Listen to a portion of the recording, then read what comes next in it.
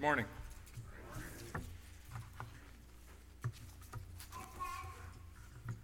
Now, I guess it seems only fair that Bev and I were away when Russ spoke last, so it appears that they're away while I'm here speaking, so I guess that'll call us even. But the other thing I'd like to say is thank Corey for the first song, the Humble Yourself in the Sight of the Lord. It ties in, I hope, and I think very well with this lesson.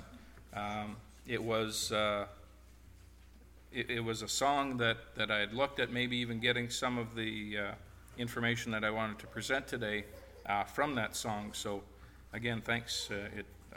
I think it really tied in very well. So, now the other thing that I will ask you to bear with me. I've done a lot of this on the PowerPoint, and Darcy knows that at work, when we do PowerPoint presentations, I can pop a slide up there about dairy markdowns and go on forever, and I've told them, I says, just when you're talking to the group, sound confident, because they'll believe you, right, the co-op people. The problem I have with I want to sound confident today, but this is a lot more important than the stuff that Darcy and I talk about with co-op managers. So, like I say, I'm going to try and take my time. I've got it on the PowerPoint.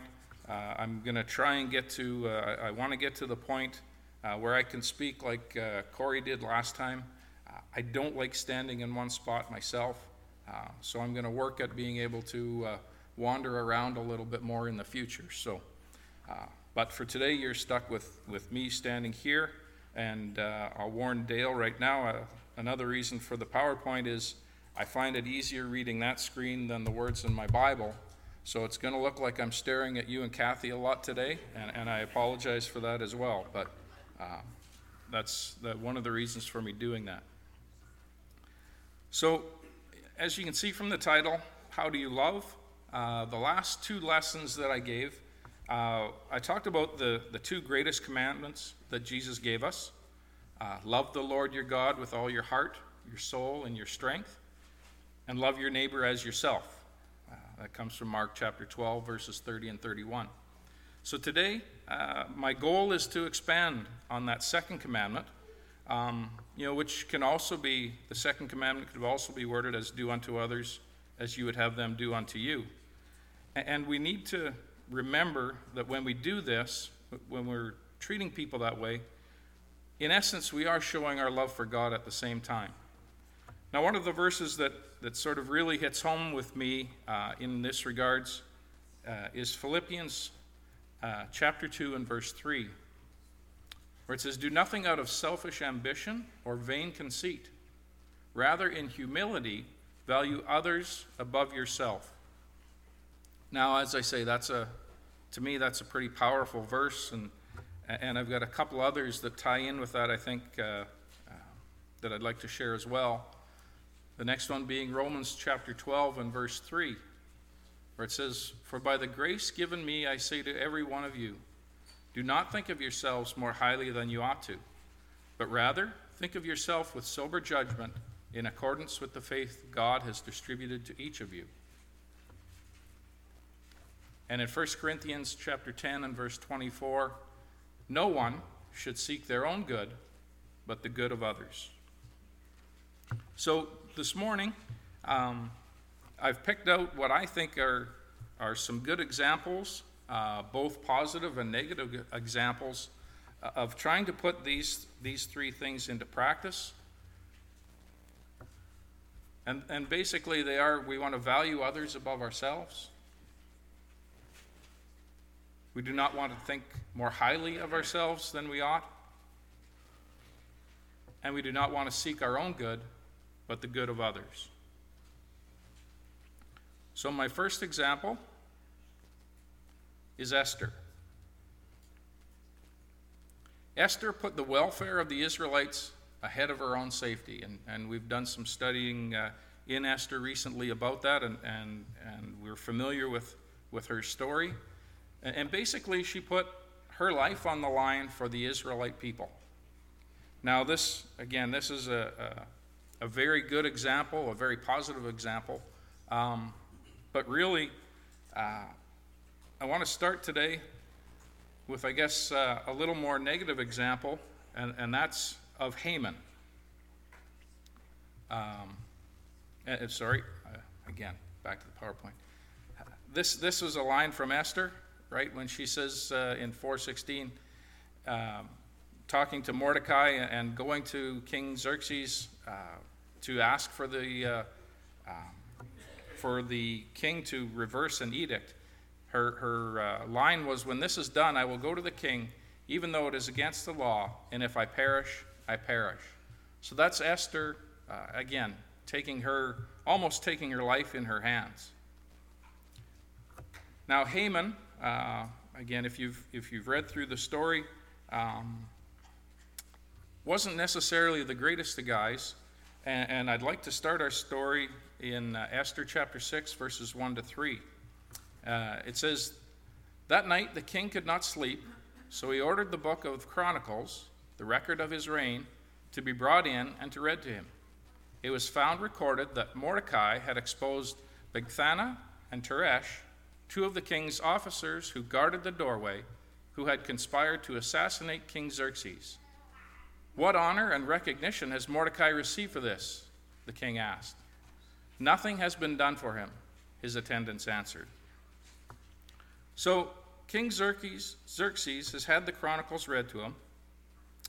Through this, discovers that Mordecai has not been shown any appreciation from the king for saving the king's life.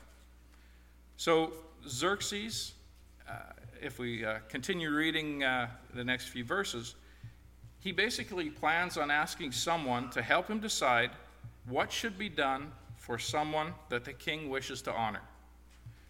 Now, as it happens, Haman walks into the court, and Haman's there because he wants to talk to the king about having Mordecai hung. And we can read this in the next few verses, 6 to 9. It says, "When Haman entered, the king asked him, 'What should be done for the man the king delights to honor?' Now Haman thought to himself, 'Who is there that the king would rather honor than me?' So he answered the king, 'For the man the king delights to honor, have them bring a royal robe the king has worn, and a horse the king has ridden, one with a royal crest placed on its head. Then let the robe and the horse be entrusted to one of the king's most noble princes. Let them robe the man the king delights to honor, and lead him on the horse through the city streets, proclaiming it before him, 'This is what is done for the man the king delights to honor.'" So now,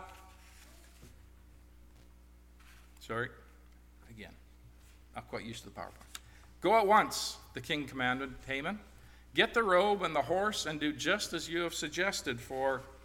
So if you're Haman, right, and you think pretty highly of yourself, you automatically figure that Xerxes is going to go, and the next line is say, "Go have this done for yourself." I mean, Haman already has a position of a little higher power than the other officers. We're told that earlier in the story.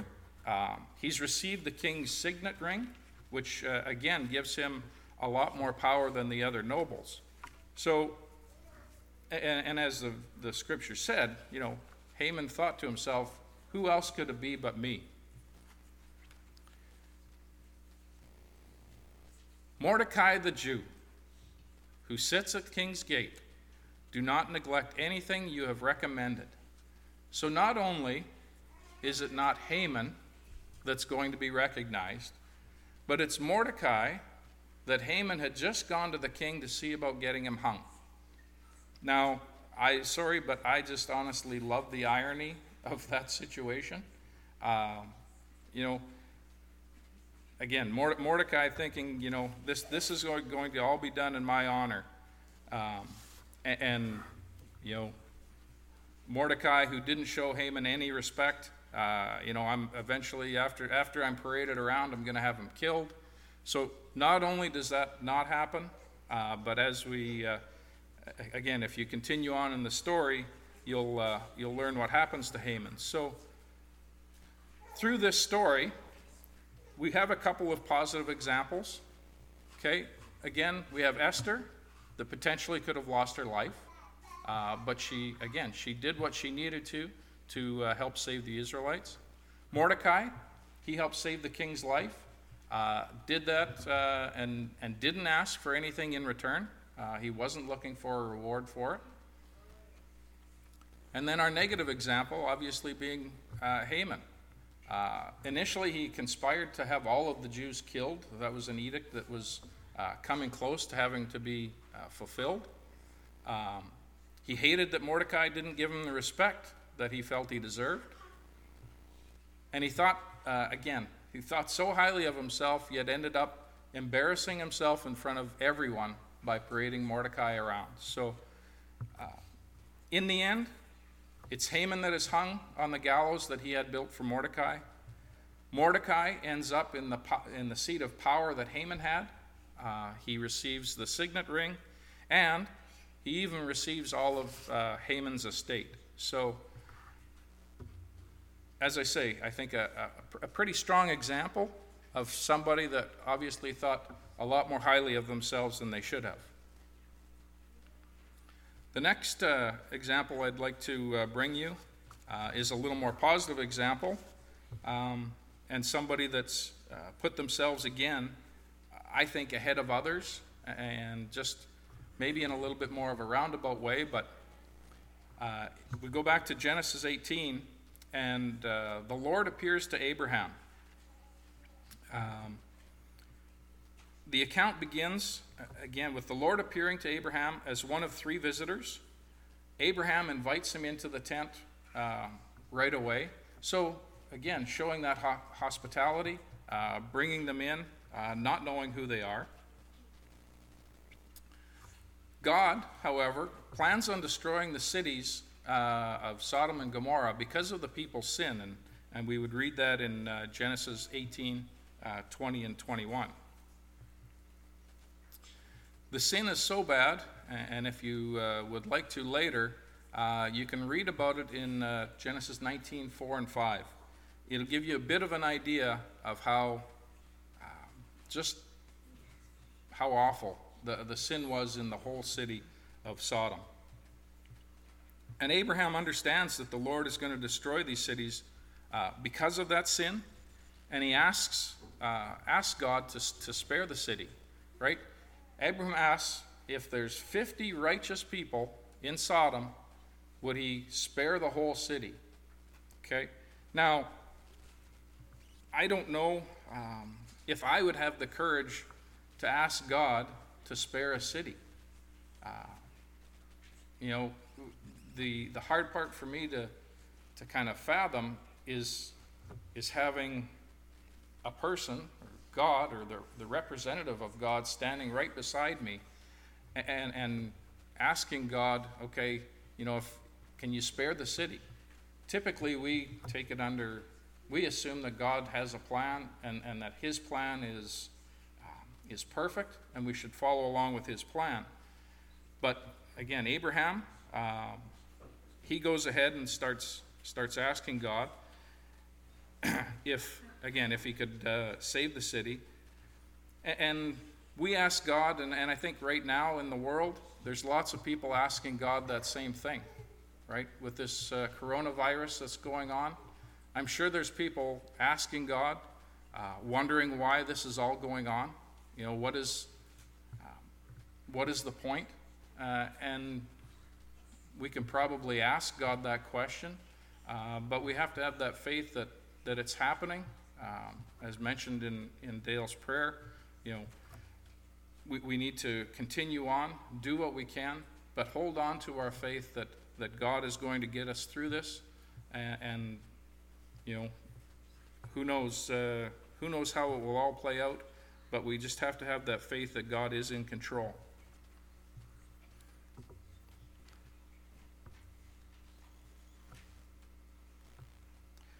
So the reading that I'd like to kind of start in this example is in Genesis chapter 18, verses 22 to 26, where it says, the men turned away and went toward Sodom, but Abraham remained standing back before the Lord. Then Abraham approached him and said, "Will you sweep away the righteous with the wicked? What if there are 50 righteous people in the city? Will you really sweep it away and not spare the place for the sake of the righteous in it? Far be it for you to do such a thing, to kill the righteous with the wicked, treating the righteous and the wicked alike. Far be it from you, will not," even that word's getting long. "Will not the judge of all the earth do right? The Lord said, if I find 50 righteous people in the city of Sodom, I will spare the whole place for their sake." Now, Abraham doesn't give up there. Then Abraham spoke up again. "Now that I have been so bold as to speak to the Lord, though I am nothing but dust and ashes, what if the number of righteous is 5 less than 50? Will you destroy the whole city for the lack of 5 people?" Now, I just love the way that Abraham words that, right? It's not a matter of, okay, how about only 45, but just the lack of 5 people. Would he destroy the whole city? And again, God agrees, right? He says, "I will not destroy it if I find 45 people there."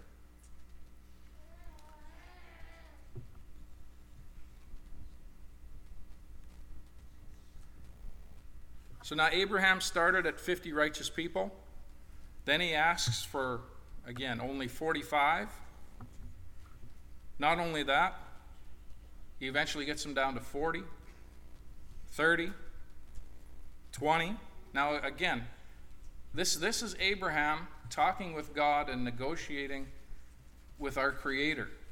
I'm sorry, I don't think I would be able to do that. I would be pretty happy with him just agreeing to maybe not spare it at 50.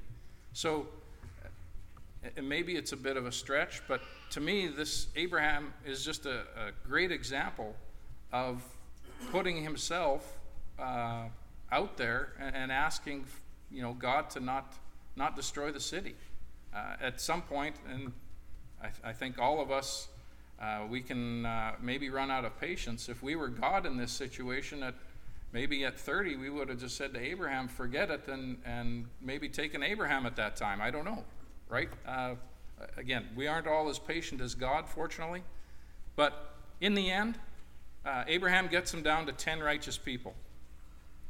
So now, we're not told why Abraham stopped at 10, but kudos to him for getting it down to 50. So we have... in Sodom, we've got Lot and his wife that that Abraham would be aware of. We have Lot, his wife, their 2 daughters, that's talked about in Genesis 19 and 8. The daughters, there's 2 sons-in-laws that were pledged to be married. So even those, if we can get all 6 of those people, we only need to find 4 righteous people in all of Sodom. And I don't know how big Sodom would have been at this time, but 4 more people doesn't sound like a whole lot. And we know that not even all of these people escaped Sodom. As it says in verses 12 and 13 in Genesis 19, it says, "The 2 men said to Lot, 'Do you have anyone else here, sons-in-laws, daughters, or sons or daughters, or anyone else in the city who belongs to you? Get them out of here, because we are going to destroy this place. The outcry to the Lord against its people is so great that he has sent us to destroy it.'" So, again, even if those 6 people would have been able to make it out, they weren't able to find 4 more people to save the whole city of Sodom. And we know, again, that the sons-in-law, they thought Lot was just playing a hoax, playing a trick on them. They didn't escape. So Lot, his wife, and the daughters did escape. They were told in verse 17, run to the hills, don't look back, keep going. And we know in the story, unfortunately, Lot's wife did look back, right? And was turned to a pillar of salt. Now, the looking back, I'm sure there's another lesson in there that I can do at another time. But as I say, the city was not spared, even though Abraham was very bold with negotiating to God. And to me, it shows how Abraham was thinking of others, and not only the righteous and Lot, but he was thinking of even the evil people at the time, not wanting them to be destroyed. So those are a couple, I guess, of Old Testament examples, some good people, some bad people, and things that we need to learn and apply in our lives today. Now I'd like to, I guess, bring you a couple of New Testament examples. The first one begins, the church has really just begun. There's many people believing in the message that the disciples have been telling. They're believing that Jesus is the Son of God. They're living as positive examples of what Christ exemplified. And we'll start our reading in Acts 4, verses 32 to 34. It says, "All the believers were in one heart and mind. No one claimed that any of their possessions was their own, but they shared everything they had. With great power, the apostles continued to testify to the resurrection of the Lord Jesus. And God's grace was so powerful at work in them all, that there was no needy person among them.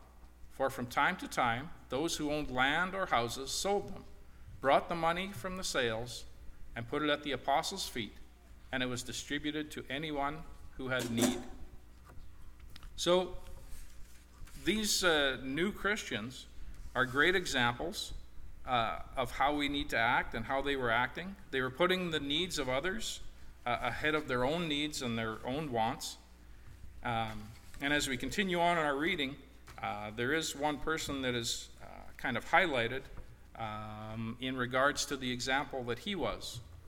So it says, "Joseph, a Levite from Cyprus, whom the apostles called Barnabas, which means son of encouragement, sold a field he owned and brought the money and put it at the apostles' feet." So we're not told if this was all of his land. Maybe he owned more. We're not sure. But we do know that the money that he did get from the sale of this land, he brought it all to the church willingly. And we're not told of any fanfare for doing this. We don't know that there was any special occasion. He wasn't brought up to necessarily the front, and there's no backslapping and thanking Joseph for this wonderful donation. But it was just something that he had done. And as we continue on in chapter 5, we'll understand and we'll be able to see that Joseph didn't hold back any of the funds from the sale, although it's not spelled out specifically in these two verses. But as we continue on, we will see that everything was given. His gift, and like the gift of the other members, was a gift from the heart, a giving back a part of what God has blessed them with. And just like Michael explained today at the table, our giving, we're just giving back a portion of what God has blessed us with. And I think 2 Corinthians 9, verse 7 just says it so well. It says, "Each of you should give what you have decided in your heart to give, not reluctantly or under compulsion, for God loves a cheerful giver." So now, the couple there's a couple in chapter 5 that sells land and donates the proceeds from this sale to the apostles.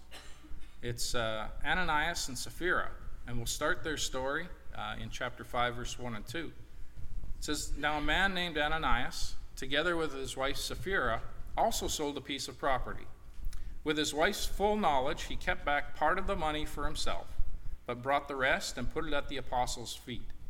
And from the slide up there, you can kind of see there's a big bag. I think that, I'm not sure if that's the one that they're donating and they're keeping the smaller bag that he's got in his hand, or vice versa. But either way, they've decided that they're going to keep a portion of what they've sold, which there's nothing wrong with doing that, right? That the act in and itself is very good. Selling the property, donating the funds is very generous. And I'm sure the church would have been very appreciative of the gesture. So it's important that we remember that giving to the church is not a bad thing. The problem with Ananias and Sapphira is that they're telling the apostles and the rest of the Christians that they're donating all of the funds from the sale of this property. And their lie is exposed as we continue on. It says, "Then Peter said, 'Ananias, how is it that Satan has so filled your heart that you have lied to the Holy Spirit and have kept for yourself some of the money you received from the land? Didn't it belong to you before it was sold? And after it was sold, wasn't the money at your disposal? What made you think of doing such a thing? You have not lied to just human beings, but to God.'" So like Peter has said in these verses, it was their money to do with as they pleased. Had Ananias simply said that they had sold their land, and here is some of the money from the sale of it, everything would have carried on as normal. They would have gotten a thank you for their donation, but they could have donated whatever proceeds they wanted to. But because Ananias lied, saying that they gave all of the money to the church, this is what happens. It says, "When Ananias heard this, he fell down and died, and great fear seized all who heard what had happened. Then some young men came forward, wrapped up his body, and carried him out and buried him." So it's not the gift that Ananias lost his life over. It was the lie to God that cost him to lose his life. Now, it may seem extreme that he was struck down dead, but if this action wasn't punished, what would these new Christians think? Is dishonesty okay? Can the Holy Spirit be deceived? Can God be deceived? Now, it's a bit of being, scared straight for these new Christians, but it should be a reminder to us as well that we can't hide our thoughts or our actions from God. And as we continue on in the story, we see that Sapphira comes along to the apostles, and Peter questions her. It says, "About 3 hours later, his wife came in, not knowing what had happened. Peter asked her, 'Tell me, is this the price you and Ananias got for the land?' 'Yes,' she said, 'that is the price.' Peter said to her, 'How could you conspire to tell the Spirit of the Lord, listen, the feet of the men who buried your husband are at the door, and they will carry you out also.' At that moment, she fell down at his feet dead. Then the young men came in, and finding her dead, carried her out, and, man, those letters are small. Then the young men came in, finding her dead, carried her out, and buried her beside her husband. Great fear seized the whole church and all who heard about these events." So, again, it's not the gift that was the problem.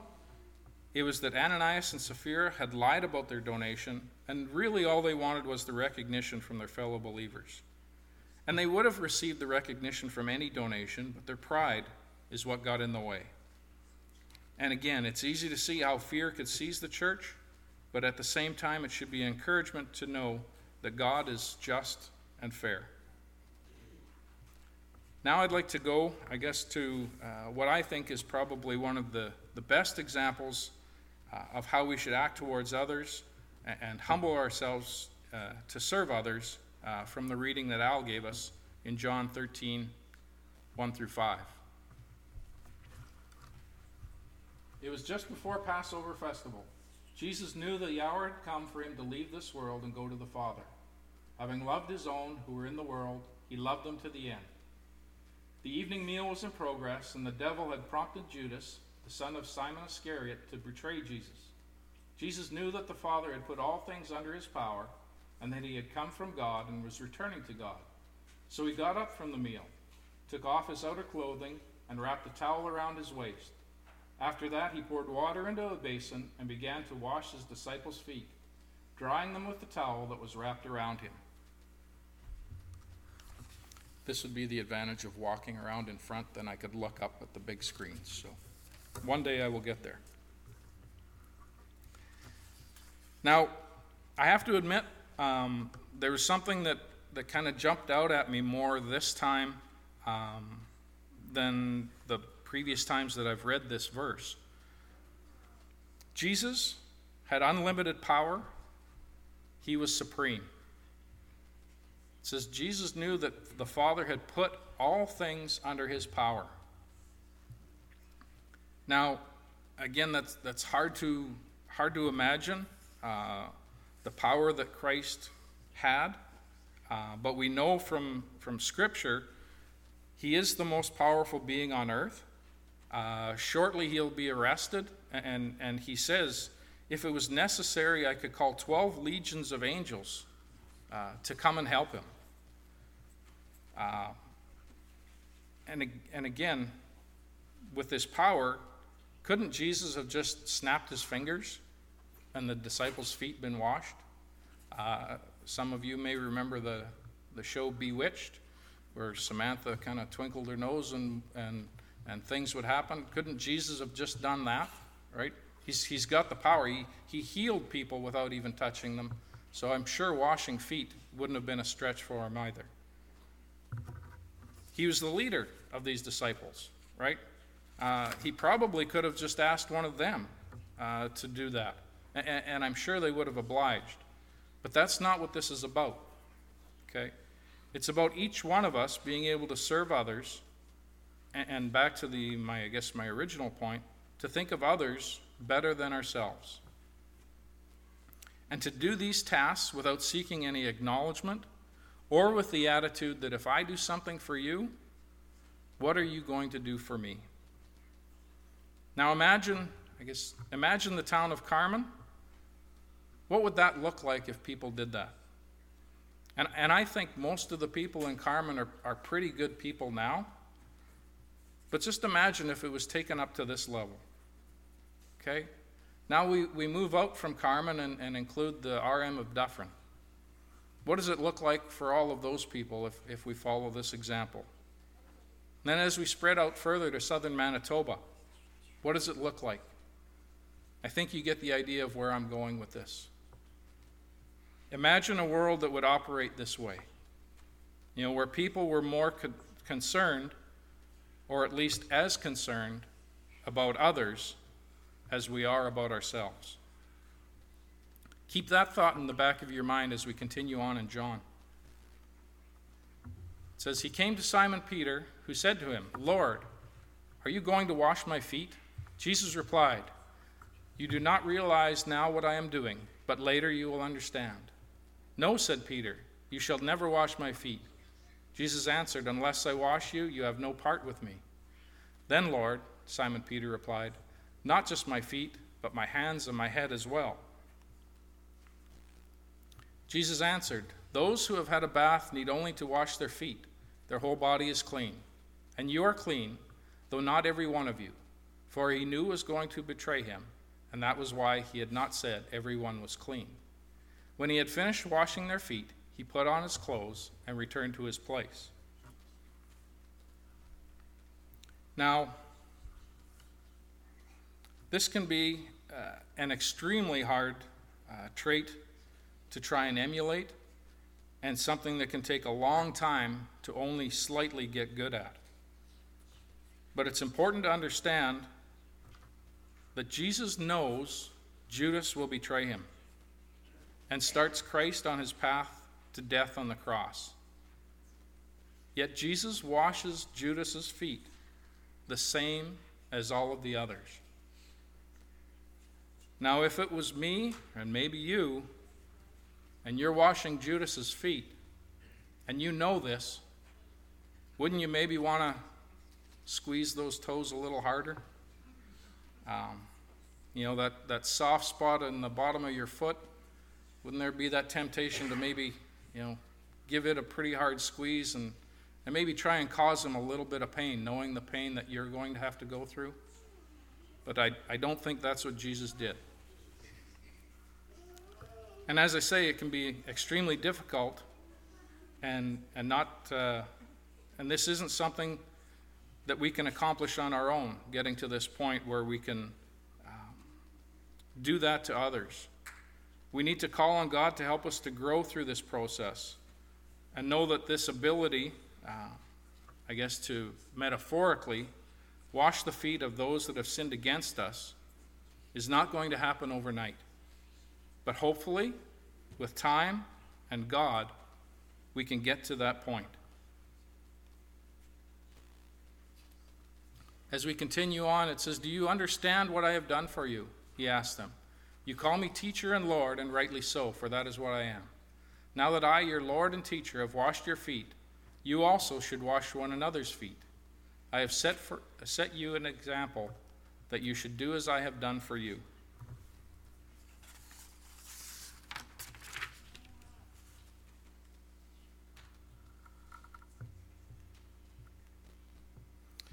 "Very truly I tell you, no servant is greater than his master, nor is a messenger greater than the one who sent him.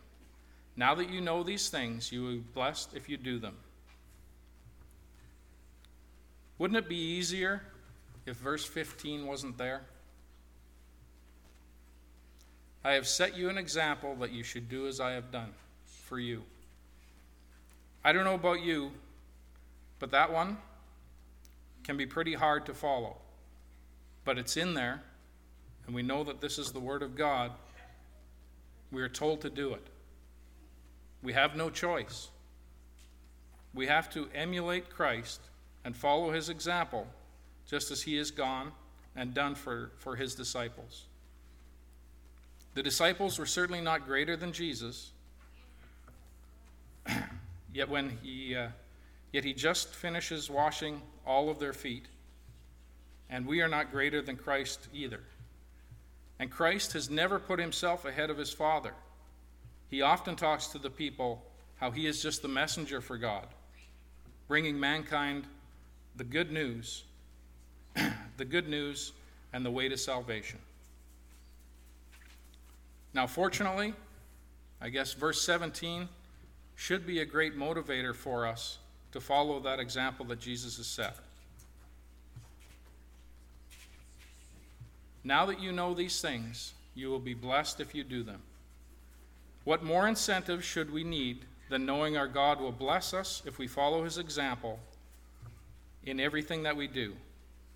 There can be no higher compliment or praise than being blessed by our Heavenly Father.